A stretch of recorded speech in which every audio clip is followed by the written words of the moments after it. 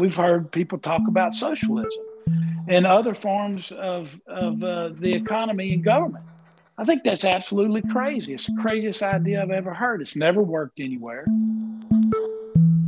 That's Louisiana House Representative Lance Harris. He's running for Louisiana's 5th Congressional District seat. Congressman Ralph Abraham is retiring, and Harris and fellow Republican Luke Letlow are in a runoff election to replace him. That election is December 5th. On today's show, we talk to Harris about why he thinks he should go to Congress. I'm Julie O'Donoghue, and this is the Illuminator Podcast.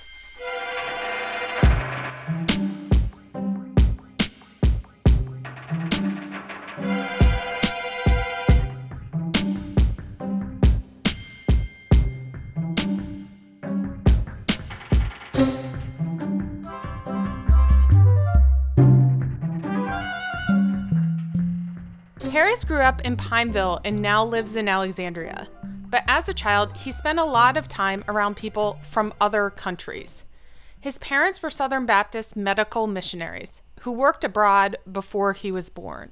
We actually had a young man that lived with us when I was a child on College Boulevard in Pineville that came from China.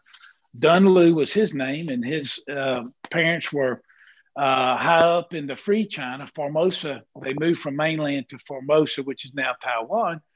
So we got a lot of exposures. Harris's parents lived in China in the 1940s. They ended up fleeing the country after angering the communist government there. It's one of the reasons Harris says he gets worried when Americans talk about socialism. My parents exposed me to the bad things of communism, and then their friends told me about socialism, the countries they came from. We need to make sure that we promote and keep promoting and educating our public and on the free enterprise system and what made America exceptional. If elected to Congress, Harris says protecting capitalism would be a priority for him. He'd also like to see the federal government run more like a business. His biggest worry is the country's finances. I'm concerned about the United States of America and Washington because we have run up $27 trillion in debt. We have a $3.4 trillion deficit just this year. And I don't see that as being sustainable. You know, a lot of people are not even talking about it anymore. And it was a big issue to a lot of conservatives many years ago that we needed to get a handle on this. I think at some point, just like in private business or anywhere else, the chicken will come home to roost. Running the government and a private company are not necessarily the same. But Harris does have a lot of business experience. He started a local gas station and convenience store chain, Lebo's, at a young age. He wasn't even old enough to get a business loan by himself. They wouldn't let a 25-year-old kid sign the note. So my father-in-law was gracious enough to sign the note with me, and I had to mortgage my house. He had to mortgage his. They weren't sure about it, and so we went into business that I think February 8th, 34 years ago. Harris has gone on to own several other kinds of businesses. He's dabbled in commercial real estate, and at different times he's owned a computer networking company, a farm supply store in Alexandria, and a restaurant chain in the Florida Panhandle. Currently, he has a rodeo and a pecan farm, and he raises cattle. Harris has been active in the central Louisiana business community for a long time. He believes he can help attract business to the 5th District. He says investment in community colleges has made the area more attractive to companies. We're on the cusp of getting some good manufacturing people to look at this district. And I think we have the tools in place. And that's going to be one of the things that I do. I'll be like that little chihuahua gnawing on your ankle when you come into my house as a UPS guy or something. Every time I see a corporation that's looking to do something in Louisiana or the United States, I'm going to try to steer them to the 5th District and show them what the positives are. Harris has been a legislator for over 8 years. He served as the Republican caucus chairman in the House. In that role, he spent much of his time fighting Governor Bobby Jindal on his budget practices. Then, he fought Governor John Bel Edwards on tax increases. But two of the pieces of legislation he's most proud of have nothing to do with state finances. He passed a bill that made it harder to sell copper that was stolen. I was able to get theft of copper through, and also a deal to where we wouldn't allow people to pay cash on air conditioner parts, so that it wasn't so accessible and easy to go steal a church's air conditioner and go sell it at a scrapyard. Ann Harris was also the sponsor of Louisiana's so-called Blue Lives Matters law in 2016. It was the first such law to pass in the country.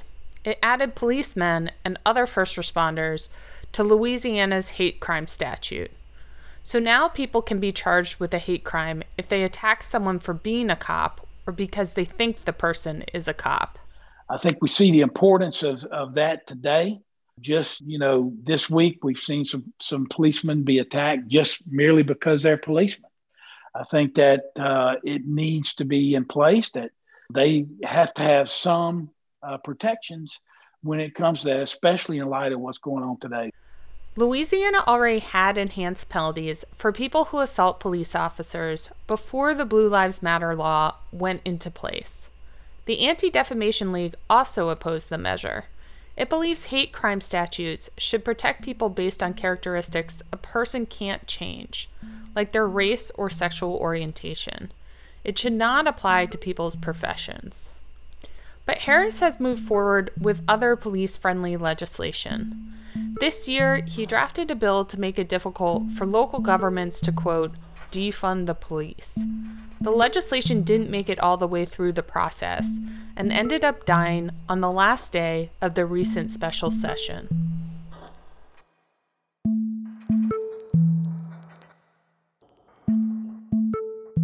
And that's it for this week's podcast. You can subscribe to our show on your favorite podcasting platform. Please rate us and leave us a review.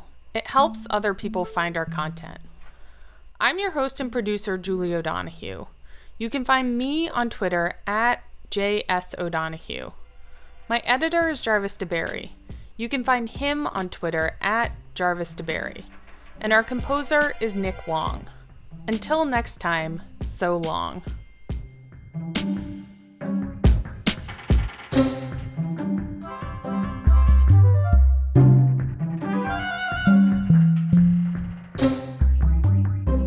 So in college, Harris was a piano performance major, and we asked him what type of music he listens to. Some of the musicians I love are Lang Lang, which is a great pianist. And then, of course, my favorite composer is Beethoven. And I listen to that all the time, just in any form or fashion. But I guess if you're talking about a modern day artist, I love the folks like Al Hurt, who's great music, Ronnie Cole, who is a jazz pianist, and that mantra. I just really love that stuff.